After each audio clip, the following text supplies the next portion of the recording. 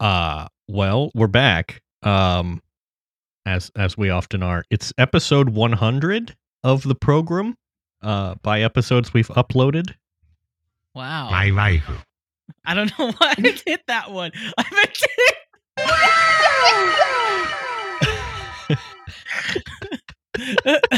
a hundred, like the age of your wife. Yes. Am I right? I don't know. And we have a guest with us for our 100th episode. Hello. Welcome, Jess. Hello. How?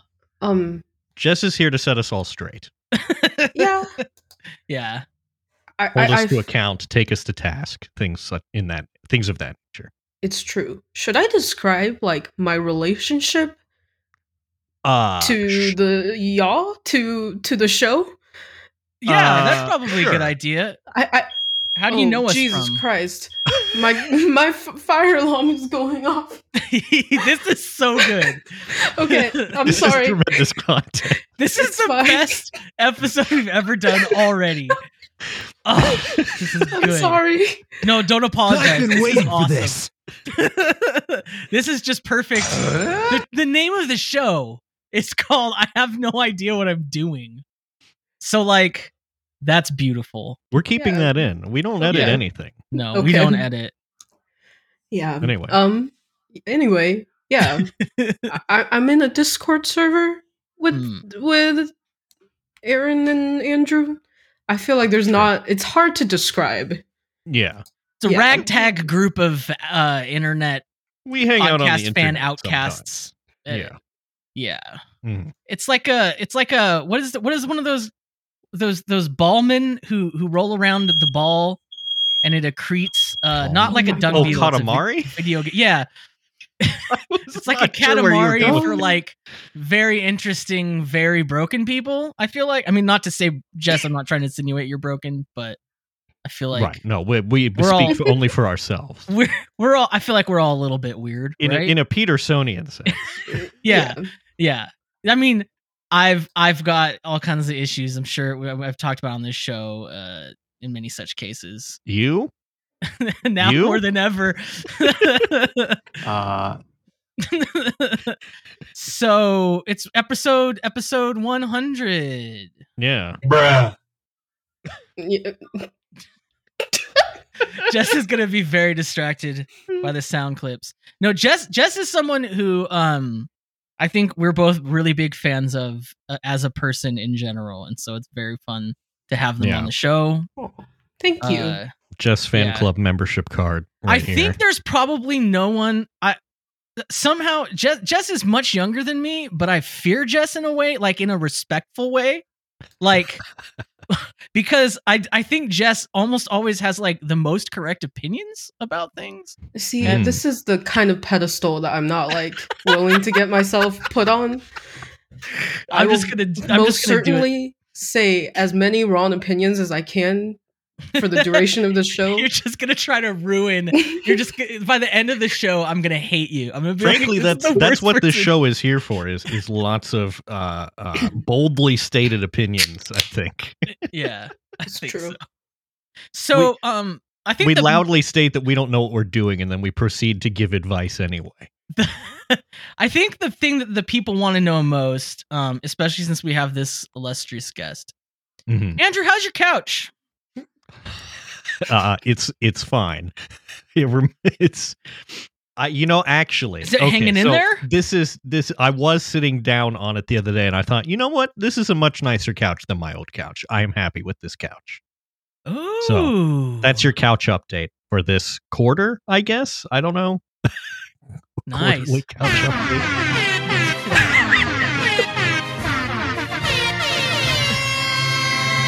This is the best one. This is it. Yeah. You haven't had to do any sort of like use because you've been really doing a lot with woodworking. You haven't used any of your woodworking skills yet to like accessorize your couch or anything. No, not yet. I do have some ideas, but yeah. Ooh, I'm excited to hear. So right before we started recording, that the Discord server that we're all in started popping off. I didn't see it because I was busy. Trying You're to figure almost out completely off how to Discord. make everything. Yeah, I'm almost. I barely even look at it. It's like write only. I just put things in there. Yeah, just dropping links with thoughts ? And then deleting the app off my phone. Yeah. So someone shared. Actually, I shared. Oh, Jess. Shared. Yeah, it's important because this is my favorite streamer, Northern Lion. He recently became a dad about a year ago, and he is really milking the dad thing. Mm-hmm. Yeah. So I feel like that's the transition from not dad to dad is almost instantaneous, you know? Yeah, I think the fact that he's a streamer though, like, you know, puts an extra layer on this. Yeah, well, dad streamer has to be a niche. Yeah. He's going where the greats before him have gone. The Try Guys became, some of them became Try Dads. That's what the YouTubers did. The Green Brothers, So now Ryan, aka Northern Lion, the dad. So he tweeted out this tweet, which is it's a poll.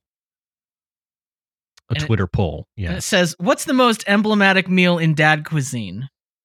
And the options are grilling or the big breakfast. Now, I like a big breakfast, frankly. I like a breakfast where there's just like more food than you could feasibly eat for a given meal, Like the kind they show in the cereal commercials in the 90s. Yeah, where they say it's part of a balanced breakfast, and it's like, that is more food than that family needs in a given day. It's like, I'm gonna have cereal and orange juice and pancakes and bacon and hash browns and eggs and a waffle and several drinks and several carafes. Yeah. If you have enough food in there, surely at some point it will become a balanced breakfast, and everything will be a part of the balanced breakfast. Yeah. Well, if you start putting the food items on both sides of a scale, eventually it's gonna, law of large numbers or something like that. The thing that always drives me nuts, it drives my mom nuts, and she always used to point it out, and now I can't ever not see it, is in TV shows or movies where like kids are getting ready to go to school and they come down and they go to the table and there's breakfast prepared for them, and they take 2 bites and then leave. And it's like this immaculate spread. Yeah, at least in the animes, they put the toast in their mouth and then they run out the door with the toast in their mouth, Yeah. You come down to like this beautifully prepared brunch spread. You eat 2 spoonfuls of Trix and you rush out the door because apparently you woke up like 5 minutes before the bus is coming or something. I don't know. Yeah. So what's the opinions here? I think my question is, because I'm an exhausting English major, I'm asking the question, is it for a cuisine for a dad to eat, or the cuisine for a dad to prepare? Because I think that changes the answer for me. I think with the wording of the poll, it says, what is the most emblematic meal in dad cuisine, right? So like, it's not necessarily what he's preparing or eating. It's that, like, when you consider the archetype of dad in the Petersonian sense, what is the emblem, right?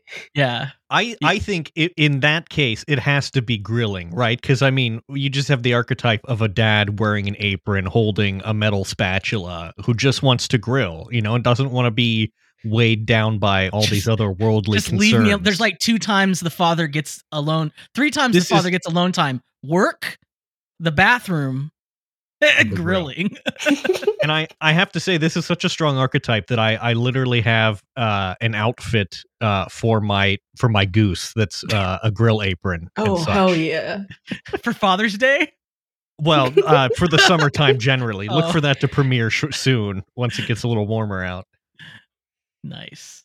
I just want to grill. But I do think that there's, when it comes to making a big breakfast, if you have a large griddle upon which you're cooking, pancakes and bacon and so on, that is very functionally similar to grilling. Oh yeah. Are y'all aware of the Blackstone? The Blackstone? No, is that a private military contract? No. It sounds like an investment firm or something. Today's episode sponsored by Blackstone. Well, it is a Cipic brand of griddles. It's a large gas grill, but the surface is all griddle, and it has a cult following on like cooking TikTok and cooking YouTube. It's usually bought by like, you know, middle to upper class white families who are really just using it to basically they're using it to cook like the same like 3 flavors of chicken breast, but they're doing it on this $2,000 machine. Right. Yeah. On day 1 they make hamburgers. On day 2 they make also hamburgers. Yeah. I see this here. Yeah, I'm the same vibe. I'm like, oh, this is so ridiculous. I would use this so hard. Right? They've got a model here that's a 3-foot long griddle, and then it also has an air fryer below it, which has 3 separate air fryer bays. Holy guacamole! 4 independently controlled main cooking zones with a total of 60,000 BTUs plus 13,000 BTUs of performance on the air fryer burner. Now, I don't have a reference for how much that is, but it sounds fantastic. There's also one that has just a straight up deep fryer on the side. See, that's what I was gonna say. It needs like either a deep fryer or one of those like big wok burners. Oh yeah. Oh, see, because then you could do boiling, you could do steaming, you could. Oh. America has not properly embraced the wok, and I think we are a poorer culture. Well, Mr. J. Kenji Lopez Alt has just published a cooking book about the wok, so get ready. They've got one here that's a 17-inch tabletop griddle. So, you know. And they've also got one that runs on either gas or electric, has a griddle and an air fryer, and can run off a 12-volt, apparently. Horrible. This is like the modern George Foreman grill, I think I'm going to say, in terms of being like a thing that, I don't know. It's like they have multiple variations of it, and it can come with other things. Do you remember George Foreman grills used to have bun warmers on the top and all that other stuff? I do. I put something into the. I'm trying to put it into the show notes, but it's being a butthead right now. But which chat are you putting it in? Into the Discord little group chat we did. Oh yeah. Oh yeah. This is what I have as well. Okay, so I was gonna say I have one of these, which is sort of like the camping version, and I have a grill plate that goes over one of the burners. So it's like got a little grease trap and everything. Similar thing. This that you've put here, which is like a nice standing propane 2-burner stove, seems much better than like the classic Coleman like 2-burner. This is the car camping thing that, you know, growing up with us like when I say I did Boy Scouts, I think people might get the wrong idea, because it was mostly driving to places in your truck or van and bringing equipment like this.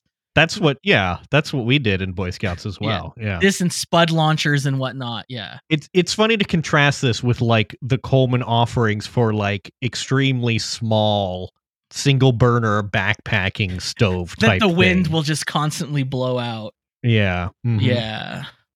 Bottle top propane stove. See, that is I don't like that. It just seems precarious. So did we decide? Is it? I think it's grilling. I think it's Jess has remained coyly quiet. I'm about fine. What they think. I'm fine with grilling. I think grilling is. What I think is that grilling is more focused for dads, whereas the big breakfast can be for anyone. There are many more archetypes that are pro big breakfast. That's true. You gotta like the Southern grandma. You don't have to worry about if the pancake is pink on the inside, right? Like if it's done, it's pretty obviously done. So yeah. I'm just reminded of the King of the Hill, clip where he's squeezing the burgers with his tongs or the steaks with his tongs. Yeah. Light, for light sure. but firm. Yeah, with a little bit of give. I do want to also say that grilling, you don't have to be the one who grills to be a dad. The other dad position is standing next to a fellow dad who is grilling, and your job is to tell him when he should flip the burgers. And that timing is different from you're the backseat griller. It's like logistical support. Yeah. It's being like annoying to the actual grilling dad. When you think about it, there's not much that's more majestic, and like, in a sort of like masculine way as a man standing at a grill in a kingly manner. In a kingly manner is exactly where I was going. and then that next person is like their jester, or their food taster, someone Courtier, very important. Yeah. Their valet. Is that a thing? I don't know. Yeah, I need someone to sort of wave me with palm fronds as I grill. Ooh, now that'd be luxurious. My dad recently invested in one of the wood pellet grills. Are you familiar with this technology? Yes, the smoker. Well, it's not a smoker; it's a grill, but it uses wood pellets. They're called pellet grills, but they're really functionally smokers. Yeah, more or less. I mean, they take as much time as a smoker. Yeah, they're definitely not as fast as a your standard grill. He has one that is Wi-Fi controlled, so you can just like fire it up from, for example, the toilet. Yeah, we have a sort of self-managing, which is nice, because I think a pinnacle of dadliness is laziness, but also, is it grilling if you're not actually doing a whole lot of grilling? But the gadgetry substitutes for it. Yeah, dads love gadgets. I mean, you still got to flip the burgers and such, so maybe it we have a pellet smoker. That's an electric smoker that uses pellets, and it's like a vertical one. Mm-hmm. It's not Wi-Fi or Bluetooth enabled or anything, but it does sort of regulate the heat, and you can set it. Well, you should check into that. You might, I don't know what I'm going to do with this other. I guess I could have two smokers. HomeKit connected pellet smoker. Yeah, I mean it. Setting up automations. When I come home, fire up the smoker. honey, sorry, I can't start smoking yet. I've got to read the books. I've got to read the manuals. This thing is very complicated. It's got an O'Reilly book for it. It fell off the Wi-Fi again. Sorry, I can't cook us dinner. God. The Wi-Fi's out. I was gonna fire up the meal, but now my grill is doing a firmware update, and it says it's gonna take an hour. Who's in charge around here? In another food-related thing, I think I discovered this morning that I'm officially curry pilled. Now that's gonna be my life. Is this like an Indian curry or a Japanese curry or no distinction? Like a Japanese curry, but I probably will mix it up with like some Thai curries and some Indian curries too. Just the idea of that delicious sauce soup going over rice lately it just hits the spot. And I had a delicious Vermont curry I made yesterday, and then I just made like a normal Japanese curry today, and I don't know, I'm just into it. So I know that Jess knows more about the curry varieties, and so I was wondering if I could ask you like for some suggestions of what I should explore next. Okay, so my thought, I think you need to mix multiple kinds of pre-made curry roux cubes, specifically for Japanese curry, for it to be good. Because Japanese people have very low spice tolerance. Yeah. Right? So, which is fine, people gotta do what they gotta do. But even their like hot ones are not actually that spicy. Right.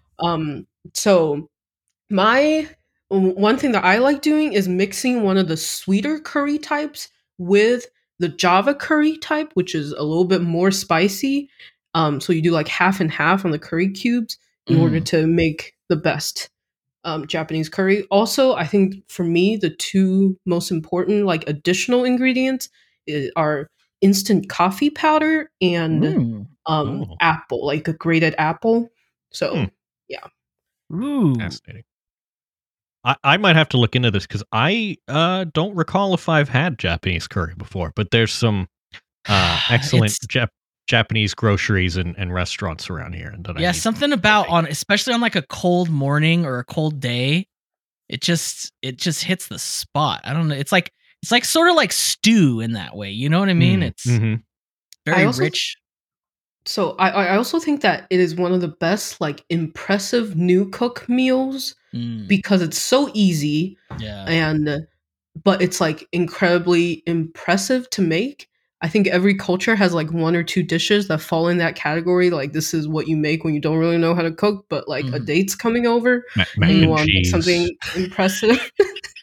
A big breakfast.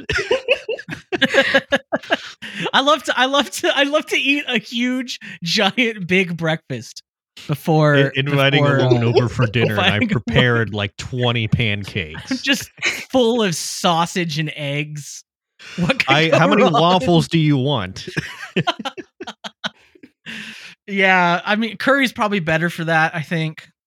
Yeah, we've got some excellent Japanese grocery stores here where I think I can get some pre-prepared, like a to-go, a bento thing of Japanese curry. I'll have to look into that. Y'all also have that really good Japanese bakery with curry buns, Bells. Yeah. It's so good. Yeah. Ooh, I miss that. Up in Northern California where my brother used to live, there was a excellent Japanese bakery, and it was so good, and the prices were so good too. And it was so high quality, like it was really nice. And I was like, are you guys sure? Is this can I give you more money? I feel bad.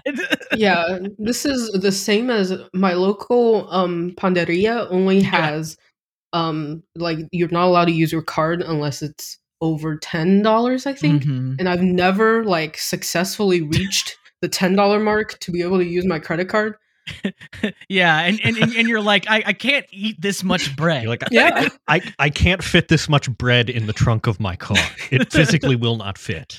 Yeah. At a certain point, you have too much bread, and you're just like.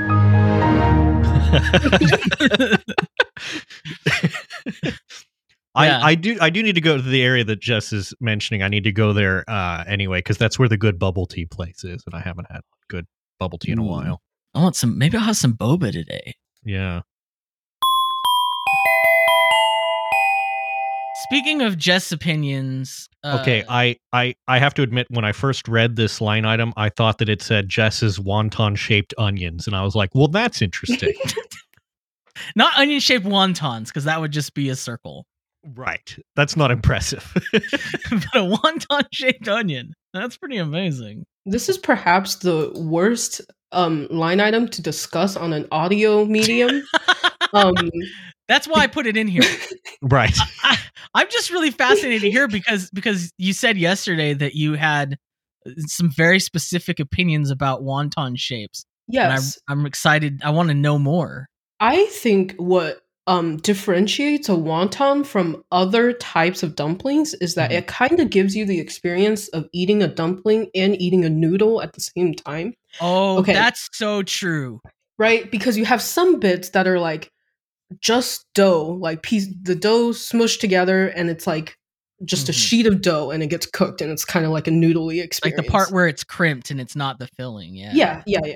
So any of the existing types, like if you fold it in a triangle and then you put the ends together, you only get one side that is like the noodly bit. But if you fold it in it's a square, wrapper, you put the filling in the middle and then you fold it in half, like diagonally, so it's like a triangle. No, if you fold it diagonally, it only gives you one surface. But if you fold it squarely and put the ends together, you get two bits that are noodly, which is the highest noodle to filling ratio of all of the existing types of folds, which is why I think it's the most superior way. Yeah. I used to do the triangle way, and then I just realized it's not as good as if you do that square one and wrap it all the way around itself because it gives this little noodle ridge Yes, that runs and it all holds, along. Yeah, it holds the chili oil or whatever you put in there. Yeah. That is my opinion. I think you're correct. I just wanted everyone to know that, because I think that's very good guidance. And also, sometimes when you do the triangular ones or where they're just bunched up at the top, it's like it doesn't cook as evenly, and the thinner part that holds the filling will like overcook. And there's a lot more areas where the breach can happen, and then you get the filling leaking out of the dumpling. Yeah, this is like a reinforced wonton when you think about it. With all of this water rushing through here. It's important for the structural integrity. It's true. Yeah. Oh, there's also the kind where you just kind of like crimp it together with no shaping, if that makes sense, like the Cantonese style. And those are fine, but they only work with like meat fillings, I think. Yeah. I think so. I like it. Speaking of foods and different cultural foods. This is a tremendous vertical that I'm glad you added in here. Yeah, I've created a new vertical because apparently this is how we live. This is what we're known for, our brand, and it's the gas station comestibles corner. Before we get too into it, I just want to note that we now have Sheetz here in Ohio, and I went for the first time in a long time, and it is a wonderland. I got a little. What is a Sheetz? I just was thinking like a linen. Do you know of Wawa? Yes. Yeah. Do you know? Okay, so Sheetz is broadly similar to Wawa. Don't tell the Pennsylvanians. Okay, so it's like a bodega. Sort of, yeah. It's like a gas station, but they have like fresh food that you can get there, and they also have like a wider variety of things of gas station food than just a normal gas station. I don't even think that's true. I think it's just one that people decided to have a cult following for. That may be. I mean, you don't go to the Shell and get a sub sandwich though. You can get a sub sandwich at a Sheetz. Andrew, you don't go to the Shell and get a sub sandwich. But I can tell you, I definitely do. Going to the Exxon and getting a little like chicken wrap in a like clear plastic little box thing. Well, I would prefer not to. I feel like most gas stations have like 3 or 4 subsidiary like food places that are listed under them, but they're not real restaurants, like I'm very interested in this like ghost kitchen type of branding. Oh yeah. It's like a kiosk kitchen at the gas station. Yeah. It's got the Krispy Kreme cabinet. Things like that. Like Hunt's Brothers Pizza is a pizza chain that only exists in like random convenience store gas stations. Mm-hmm. I just find it to be an interesting phenomenon. Sheetz is like that, but they're vertically integrated, so it's all the same thing. Nice. So wait, what were we talking about? Gas station comestibles. Yes. So I tried the gas station I go to most often because it has the type of fuel I use. Has like a little like international section where there's like an aisle, like a little short aisle of like mostly Korean, some Japanese type stuff, and then there's an aisle that's got Mexican stuff. And I picked up some Mexican chili Cheetos. So they're like regular crunchy Cheetos, but they were supposed to be like chile flavored, so I thought, these would be like spicy Cheetos. And usually I will, even if I don't like something, I'll eat the whole thing out of spite because I paid for this, I got like 4-5 Cheetos in and I was like, I can't eat this and I can't feed this to the birds. It's that bad. I can't give it to anybody. This goes directly into the garbage. It tasted like regular Cheetos, but less flavor and more stale. That's not, And you would think something you would think the bar would be low for that. But in Mexico would have more flavor, like especially like spice. So I was really disappointed, and I feel for people. I bet in Mexico this is like the one that everyone knows you don't eat. Like the vanilla Oreos or whatever. The chicken soft tacos, as it were. The chicken soft tacos at Del Taco. I'm still mad about that. I'm still. We'll get them next time. Andrew's like, I finally went to Del Taco. Oh, sweet! And I got chicken soft tacos. Come on, man. What do you get at a taco place? I mean, you could get a regular taco, but the chicken soft tacos just there's not. I mean, the Del Taco chicken soft taco is a flour tortilla, grilled chicken. I'm familiar with this taco. Shreddis, right? Yeah. And then sometimes like 2 pieces of Shreddis tomato. is one of my favorite metal bands. Yeah, usually not that much tomato, and then the secret sauce, which is like mayo and lime juice, basically. Yeah, that you call that lime crema or whatever. Yeah. I just think that it's very brave to go to like a well-beloved fast food chain of any area without like a strong consulting session with like your local friend beforehand, so you don't make like basic mistakes. I'm not sure why I didn't see. Is the thing is I would consult you know ahead of time. In fact, the other day I did go to a Mexican place and I sent Aaron a picture of what I had gotten, which was like a genuine torta, which was very really good. So yeah. Well, you did consult with me. This is the thing. You were in San Diego, not to compromise your OPSEC, but you were in San Diego for something, and I remember you asking me for, you know, recommendations for places to go, and I gave you a few places Mexican food places I like in San Diego. So I was waiting to hear back. Go to any of them. Did you go to El Indio? Did you go to that Roberto's? Like, no. You're like, okay, I did it. I went and got Del Taco. And I was like, oh no. And you said, I got the chicken soft tacos. They weren't that great. And I was like, no. So I used to be more anxious before I was medicated. Yeah, that's true. I guess the decision probably was difficult. But something I had that was delicious and not disappointing, but extremely strange. In that same aisle, like in the Korean section, they had this product, which is peanut ball, and it was onion flavored. Okay, I have had hundreds of this item throughout my life, but like usually the squid flavor. Whoa! Yeah, is it the same brand? I think so. I can't read Samjin something. See, I cannot read Korean, but this is a very popular Korean snack. It's like a peanut with like a crunchy shell around it.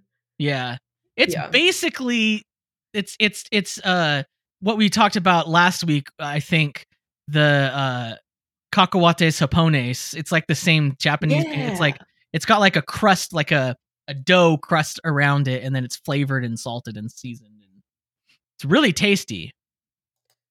And this this is just making me I need to go to the Japanese grocery store and partake of their delights. Yeah, squid flavor would be good. I used to eat that squid floss jerky stuff, dried squid. Yeah. I used to keep it when I was a Mormon missionary. I kept a bag in the back of the seat of the car, and on the summers, squid just sitting in the back of your car, dried squid. Quite a smell.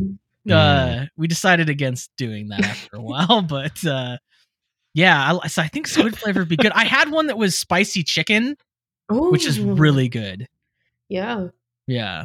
So seek out the peanut bunion, the peanut bunion.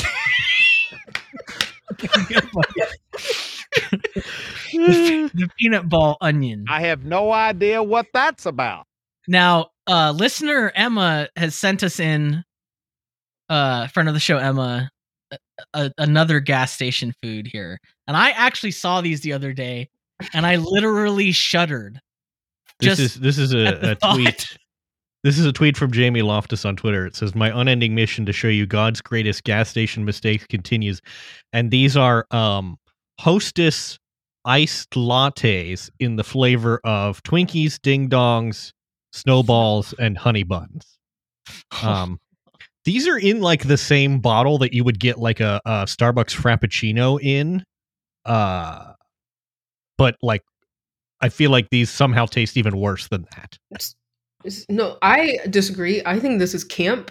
I What I don't here's what I don't understand, right? They're all flavored after different snacks, you know, Twinkies, Ding Dongs, whatever. They're all the same look color. They're not identical. color matched.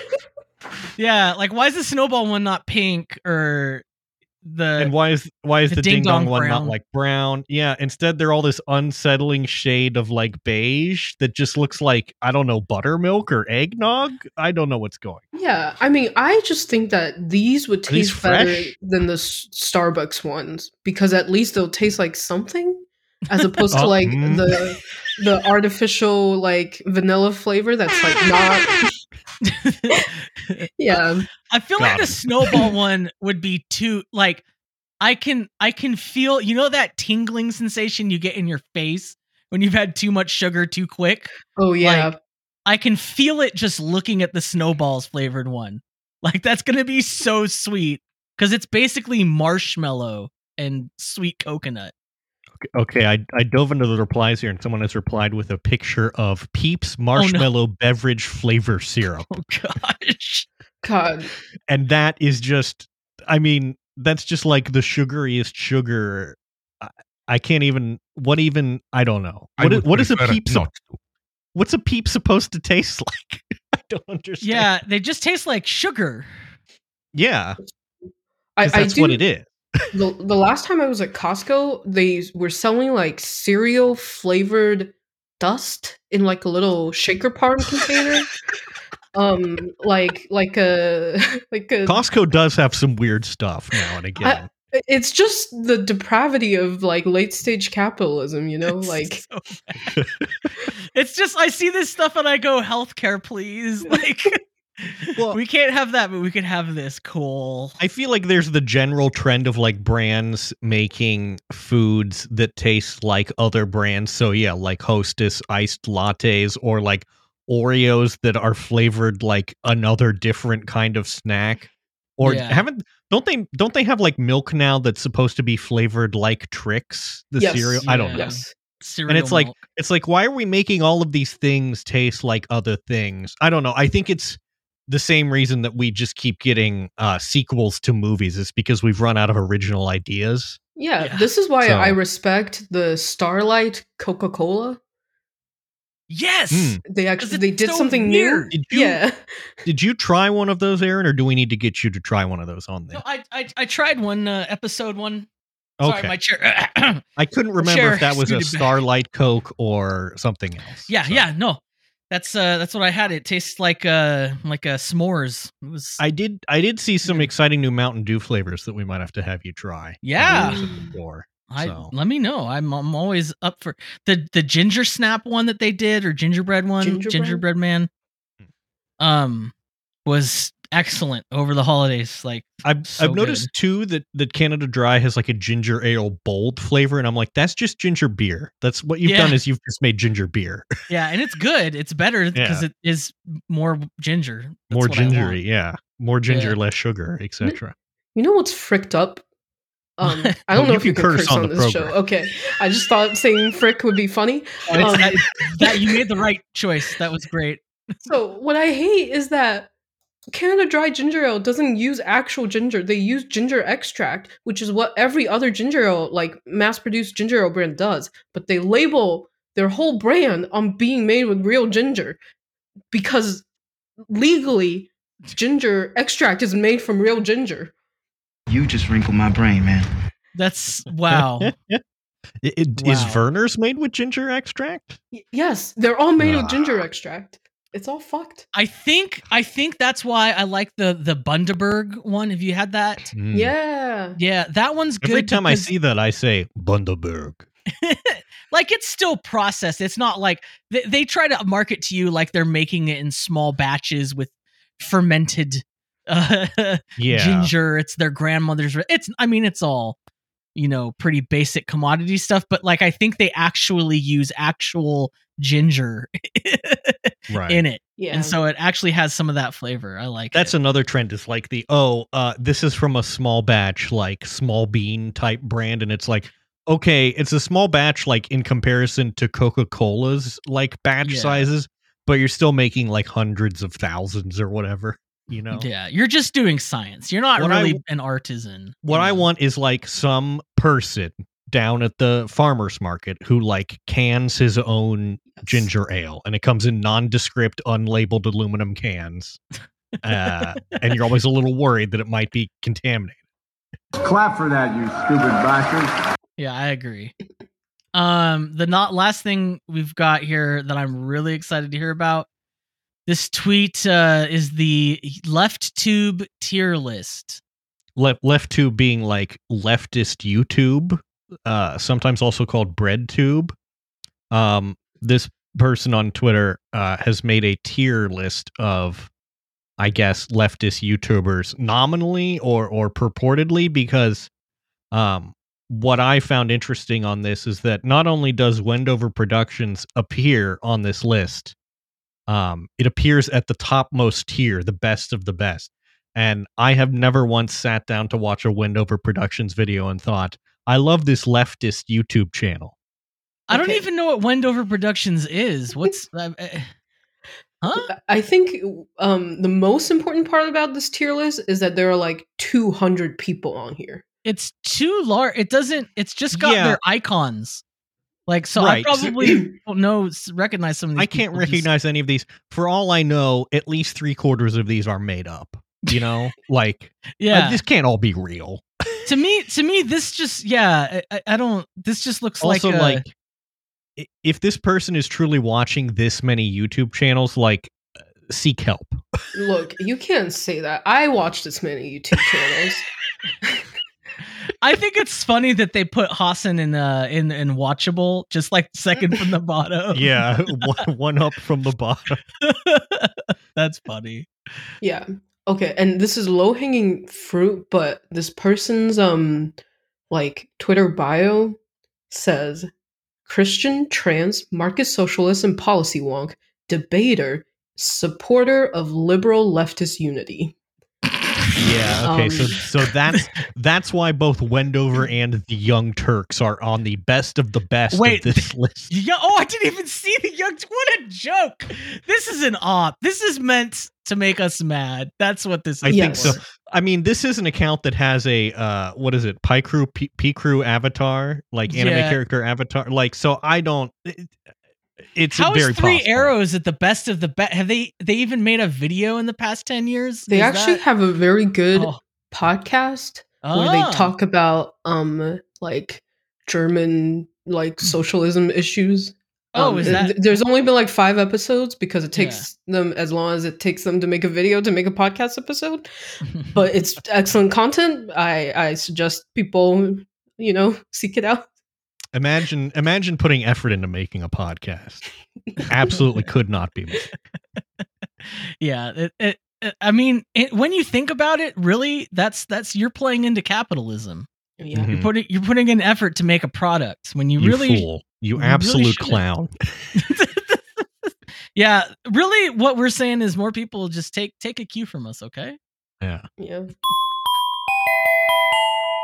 I have a hot take. I don't even know if this is going to go anywhere, but a coworker said this because someone was talking about it's because we met someone at a let me see how I can obfuscate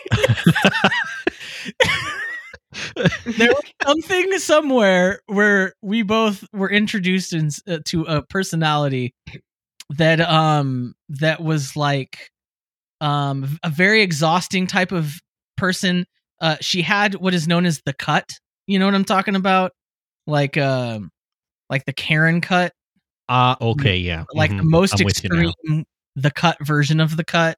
And it was just like the prototypical that type of person. And everything they had, we went back and we were telling a coworker about them, and they had met them in previous work experience, and we're like, that's the most awful person. They're so terrible. And I don't know why, but it seems like every time someone has a bunch of Minnie Mouse stuff, that it's going to be bad. Like, your interactions with them are going to be bad. And then my coworker said, you know what? I think Minnie Mouse is the female version of the Joker.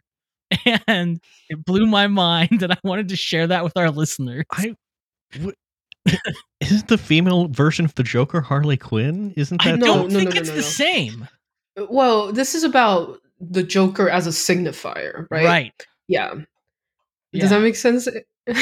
Like Andrew? if you run into a guy who's got like a Joker shirt on, like you know what you're getting. You run into somebody with a Minnie Mouse, a lady with a Minnie Mouse shirt on. You know, you know, Yeah. Okay. they're kind of Joker-fied in All a right. way. Yeah. One question: how does Daisy Duck enter into this? I mean, however she wants. I'm not going to kink shame.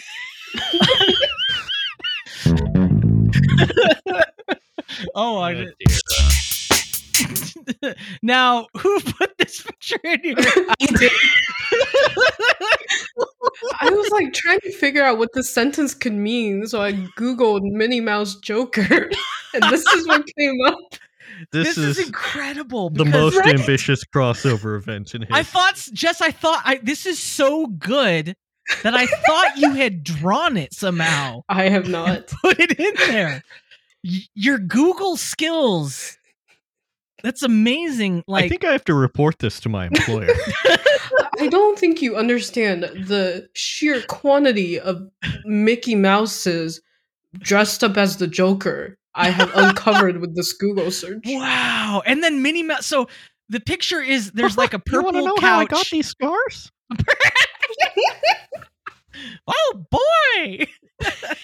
This is so like Joker blows up the stadium and Goofy's just like, gosh. so I'm so exasperated. Okay, so Mickey is sitting in a purple chair, like a high-backed chair. He's dressed as the Joker. He's got one hand on the arm of the chair. The other one is like under his chin. And he's looking askance. And then on the other arm of the chair is Minnie Mouse dressed as Harley Quinn, I think. Yeah. Mm-hmm. Is what it's supposed to be, which we just said. This is something that you'd print out as a window cling and stick to the back window of your giant SUV. This is Yeah. You know, I think be like, it doesn't work for everyone, but it works. my main for us. thought is how am I gonna prank my coworkers with this tomorrow? Because that's really what I want to do. I don't know, but I'm excited to hear what you figure out. Yeah, I've people send me. You know, when you hear this, it might be too late, but send me some ideas. Maybe I'll just keep doing it. Maybe it'll be my new bit for the week, where I just keep hiding this in places that people are gonna find it. It'll be a funny way to get fired, I think. Yeah, great. I kind of think that pertaining to the original prompt, I think that being very specific about one Disney property, like character, is in general the female version of the Joker. Like, like identifying with that. Can we also put like Harry Potter in here? Like people who are like, oh, I'm such a Hufflepuff. Oh, you mean every single person on Hinge? Yeah. Mm-hmm. I'm so tired. Everyone who imagines themselves to be Hermione. Would you rather have a Hogwarts obsessed daughter or a Joker obsessed son? Oh no! I mean, one's gonna do crimes, right? Like that's the thing. Like, I don't know if the other one will. Yeah, that's tricky. Concerning. Let's move on. Yeah, you know what else is concerning? Mm-hmm. A guy I found on TikTok. Now, both Jess and I are from the Midwest, which is why I'm bringing this up. This is a guy on TikTok, and his whole shtick appears to be describing things that happen sort of everywhere as being specific to the Midwest. And he's got like several like series. Have you seen this, Aaron? People who have like series of TikToks on a particular they make like topic? a playlist. Yeah, so he has one called Deconstructing My Millennial Ideology, which no thanks. Come on, man. And then he's got one called Midwest Existentialism, and the most recent one was entitled Midwest Essentialism, and I'm going to play it for you so that you understand my pain. Okay. So what is existentialism? It's basically a school that believes that existence precedes essence, meaning what you do is who you are. There's no essential characteristic that makes you who you are.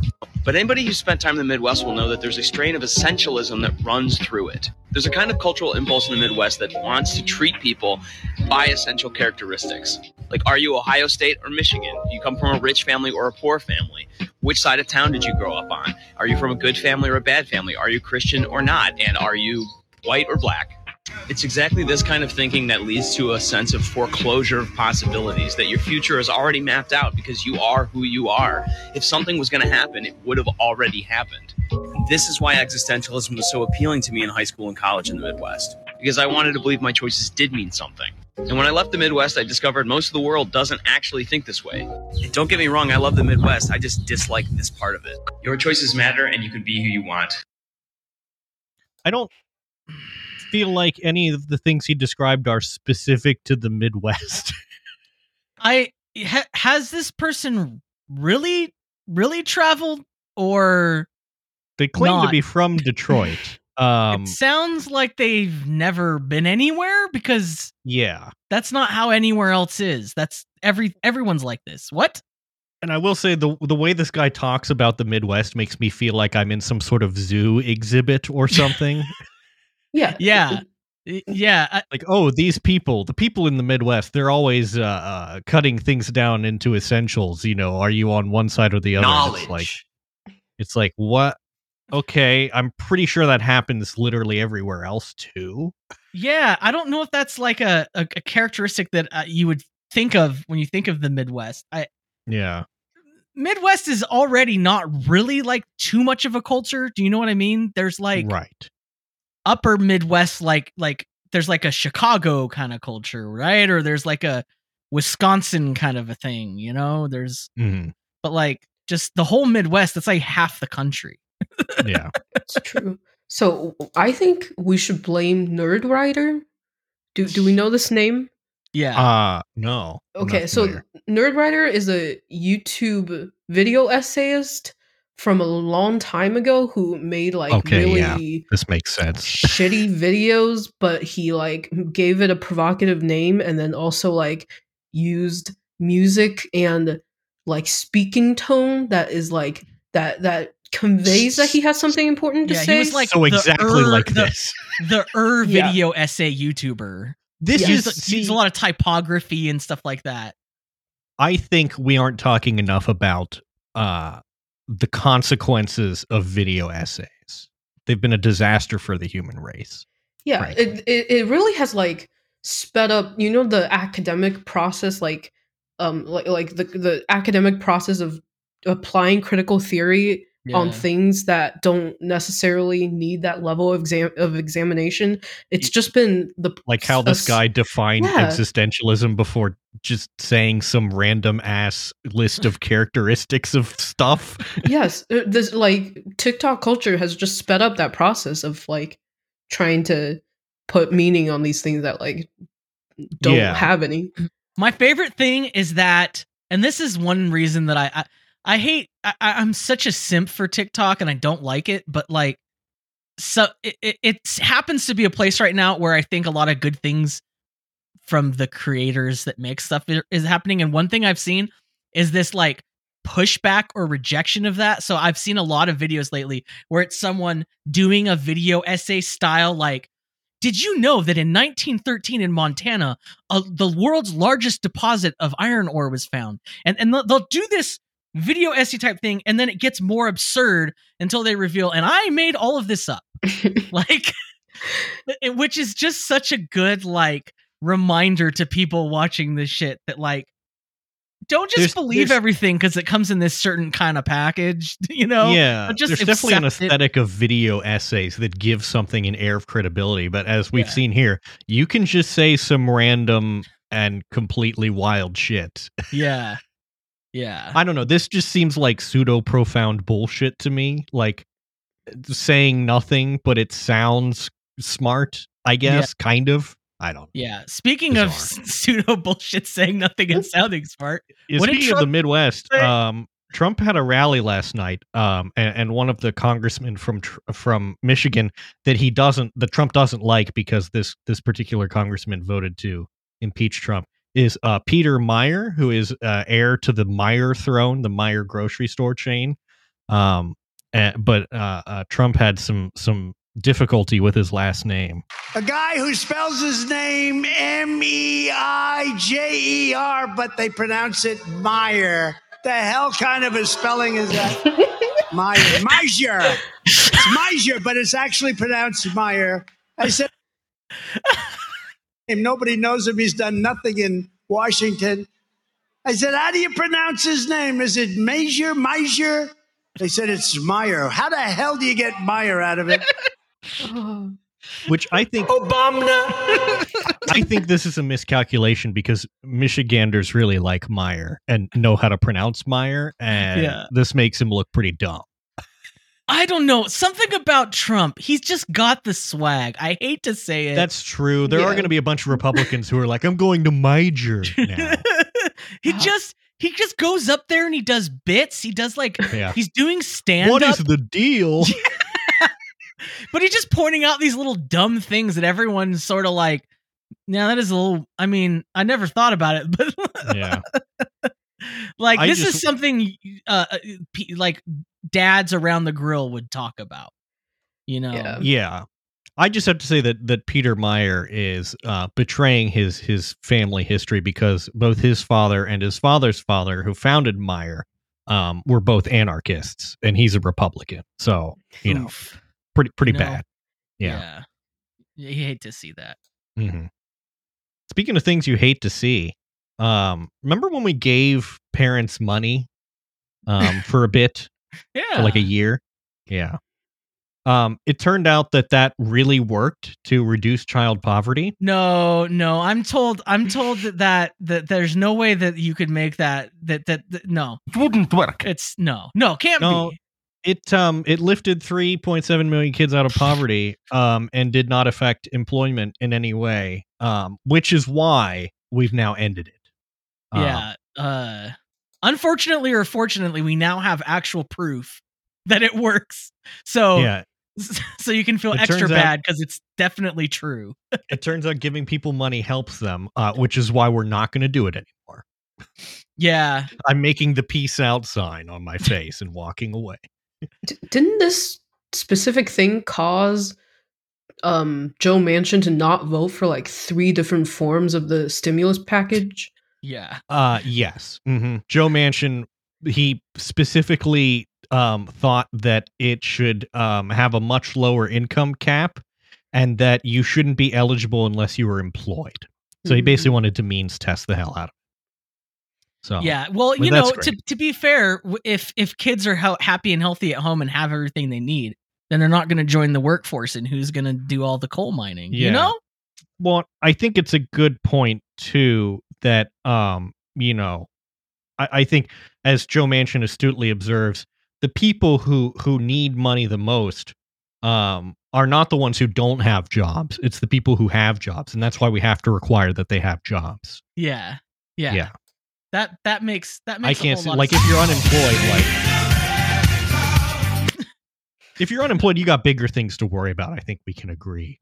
Yeah, you really shouldn't be worrying about money at that point. Yeah. You really need to prioritize your concerns. But the good news is, since the expanded child tax credit has ended, we've almost completely erased the gains in child poverty that we made. So it's almost back to the way it was before. That's so tight. Living in America. You just love to see it, you know. I just don't have. I don't know. I'm just. Let's move on. I'm depressed. Now this is what I want. This is what I come here for.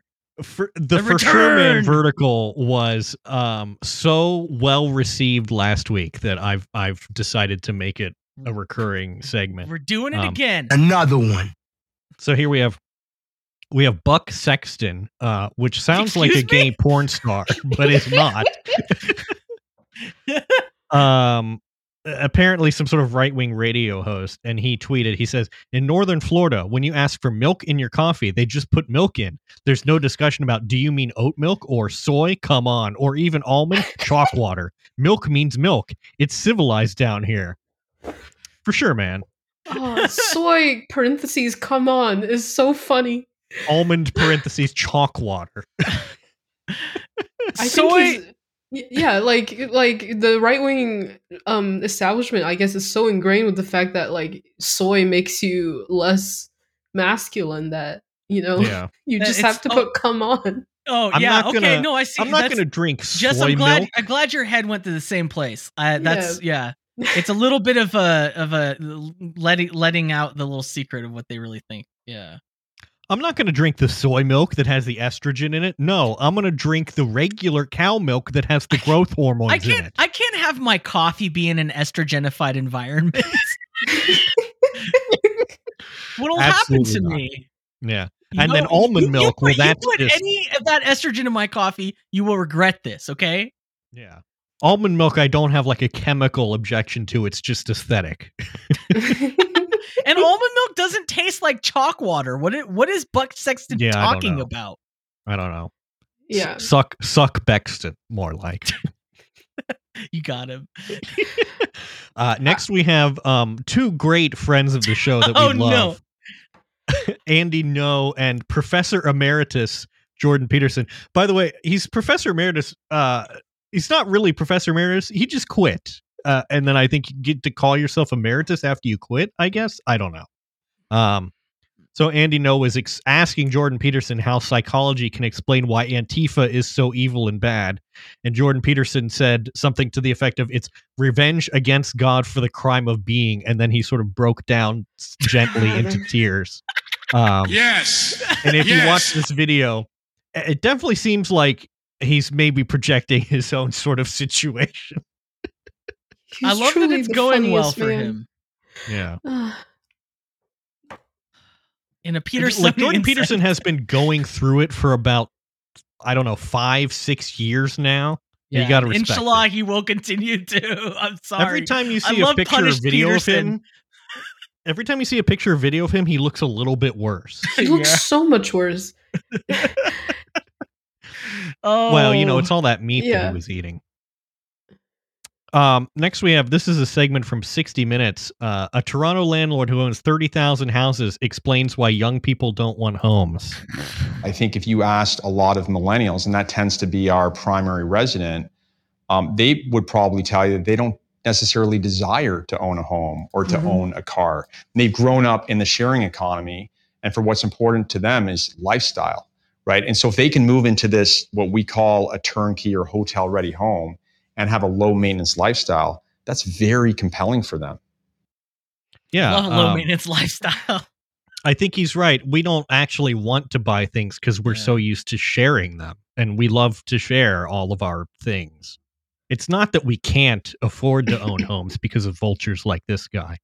I will say that in the early 2010s, I feel like there was a wave of landlord propaganda that's like directly for millennials that talks about how, people, maybe you don't want to buy a house, maybe you want to rent instead because then you don't have to do all this maintenance, and you can freedom. Move whenever you it's want all about to. freedom, Jess. Yeah.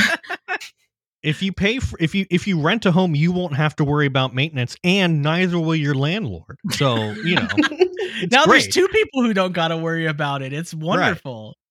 Right. Yeah. We decided we were going to change the world, and we did. Thing getting fixed. It's just that you don't have to worry about it not getting fixed. It's not your responsibility. Yeah. So cursed. You are responsible for all damages when you move out, by the way. So, just keep that in mind.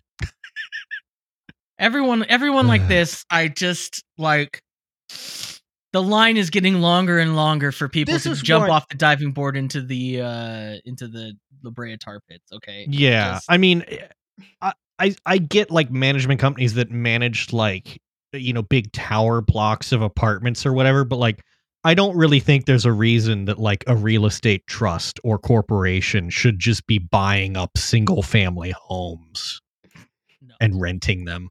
No, it should that's preposterous to me, frankly. Yeah. I don't understand it. Anyway, that's for sure, man. Part 2 of question mark. So what do we got? We got here some chess news. Okay, this is me. This is a chess bop. I am not a chess player, but I am a huge fan of watching chess and paying attention to chess news and drama. I think that's smart. Playing chess is a fool's errand. It's true. You'll never. I was just about to say I don't really pay attention to chess, but I'll play it a lot.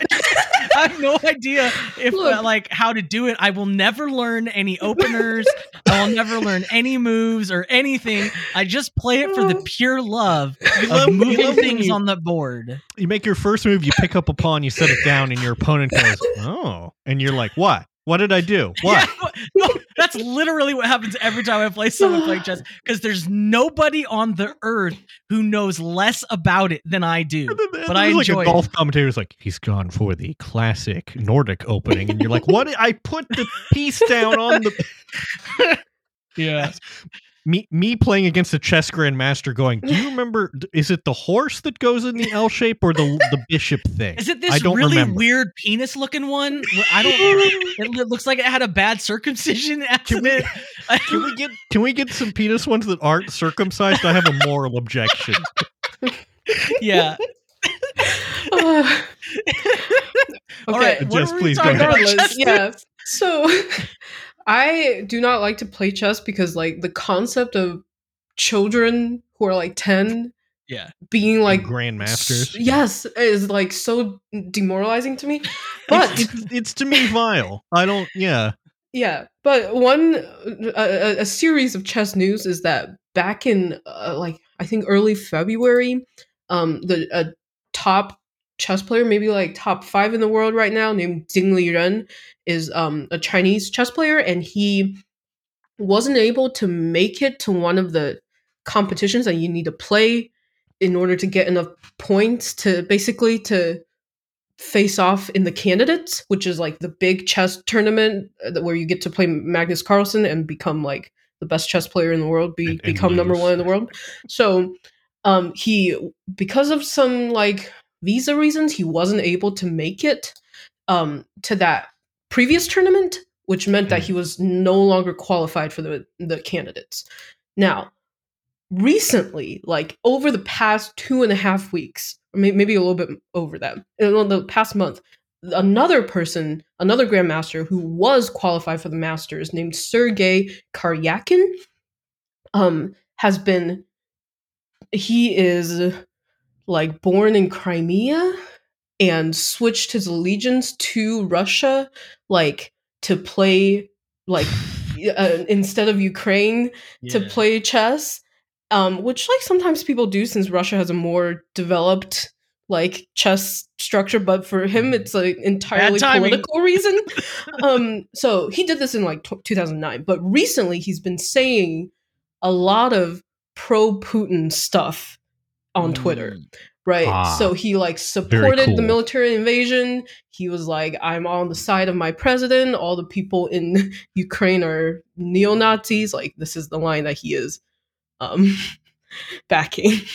So, which meant that over the past few days, he got suspended from the Chess Federation so that he no longer can play in the candidates, which left an open spot that allowed Ding Liren, the Chinese chess player, to be able to do. So they made a bunch of new events so that he could rack up enough wins in those new events in order to get enough wins to play in the candidates, which I think is just a very funny story.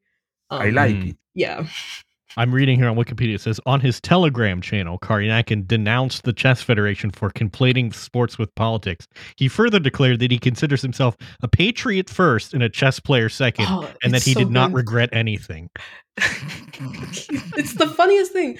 I love my reactionary chess player. Literally, most chess players from Russia are like middle upper class people who are like anti-Putin, right? Like specifically,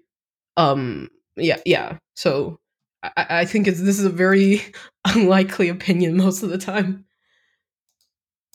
Well, I'm glad for Ding Liren That's Yeah. good news. I'm It's good to excited hear. because he's one of my favorite chess players, and he's gonna be able to compete for the top spot. So yeah. Nice. And inshallah, I love They a bit will of win. intrigue like that. now speaking of intrigue, we couldn't finish off this episode. I know everyone wants to hear us talk about this. Everyone's saying, man, everyone just stopped talking about that Will Smith slap too soon. Can you keep Yeah. talking about it? Mhm. And that's what we're here to do. So we're I'm not sure. Jess, share your opinion. Okay, so you shared a link to top 8 deleted tweets about the slap from Gawker. Yeah, this is from Gawker. They have collected the top 8 deleted tweets about the slap. One of my favorites is one from Nicole Hannah Jones, who tweeted, "Also, how is hair loss a disability? Sincere question." God. Oh no. You have Chris Delia, who tweeted, "Hollywood is insane, LOL." Chris D'Elia should sit down a little bit. Didn't Chris D'Elia get caught like grooming minors and crap? Yeah. Yep, that's correct. Yeah. Yes. And he's still on Twitter, huh? Yep. Cool. Number 1, they had the Judd Apatow Jeez. tweet. He could have killed him. That's pure out of control rage and violence. Every time Judd Apatow says some dumb shit like this, it makes me go, man, was Freaks and Geeks bad? Did it hurt my brain? Did it teach me a bunch of bad stuff? Do I need to excise my memory of that? I thought that was a really good show. Right. I feel like the thing that we would normally do, which is have takes about the takes, has already happened. So now we're having like takes about the takes about the takes. But I Right. mean, True. I don't know. My In whole general, thing- it's My whole thing about it is it's all exhausting, and it's all in some way manufactured to make me think about or care about something I don't really feel obligated to. Do you know what I mean? it's something that I think we all experienced because it seemed like every big blue check account felt the need to have an opinion about it. Yeah. And I was just on Twitter like, I simply do not care about this. I don't really care what the celebs do. Yeah, my They're at it opinion that again, and night I and don't that care. morning was, wow, that was crazy. Yeah. Can you believe that? That was it. I don't know. So Jess, what's your take? There. It quit recording, I think, when Jess reconnected. So Oh, I had to start it again. I'm sorry. That's okay. Yeah, my mic just quit working. So I It's needed trying to plug- save you, I think. Okay, yeah. Isn't it sign? I don't know. This take's gonna be pretty hot. Okay, yeah. My take is that I think the liberals need Jesus. In the sense that I think they have. So I was thinking about this earlier, and that my main thing that I've been seeing is just people who are having so many like moralizing takes about this, and I think that we need to stop using like woke language as morals and go back to like the Lord. Yeah, I think in Return. such a secularized world, we have no room to just be right or wrong about something, right? Yeah. Yeah. So I think that the correct opinion is just that like it doesn't fucking matter, and you just like laugh about it and then move on. But yeah, because the necessity of moralizing the situation in these ways, Right.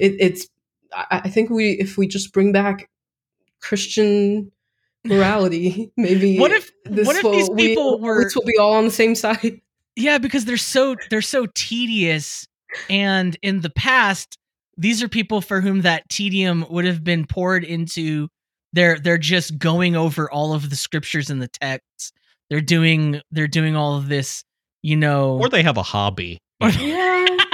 Yeah, it's a big touch grass moment, but it's like a philosophical touch grass moment. Like, you really need to have some basis in something. Like, you just can't be a moral. It's like a moral. They all feel like there's some like they're a lord, like they're the Lord, and they must tell you their take on this thing because it's important that you receive the word from them. Do you know? Yeah. Right. And yeah, I've never done that. So No, not a once. not a once. I don't ever give opinions. I think the correct response to this was to do what I did, which was wake up in the morning, see a push notification that's like Chris Rock got slapped by Will Smith, and then say like, damn, that's crazy. Anyway, and continue to go about your day.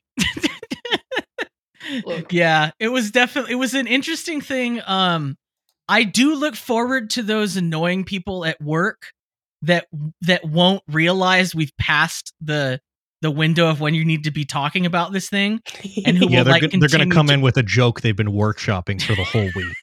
Yeah, I do look forward to that person, because that always brings me a little bit of delight.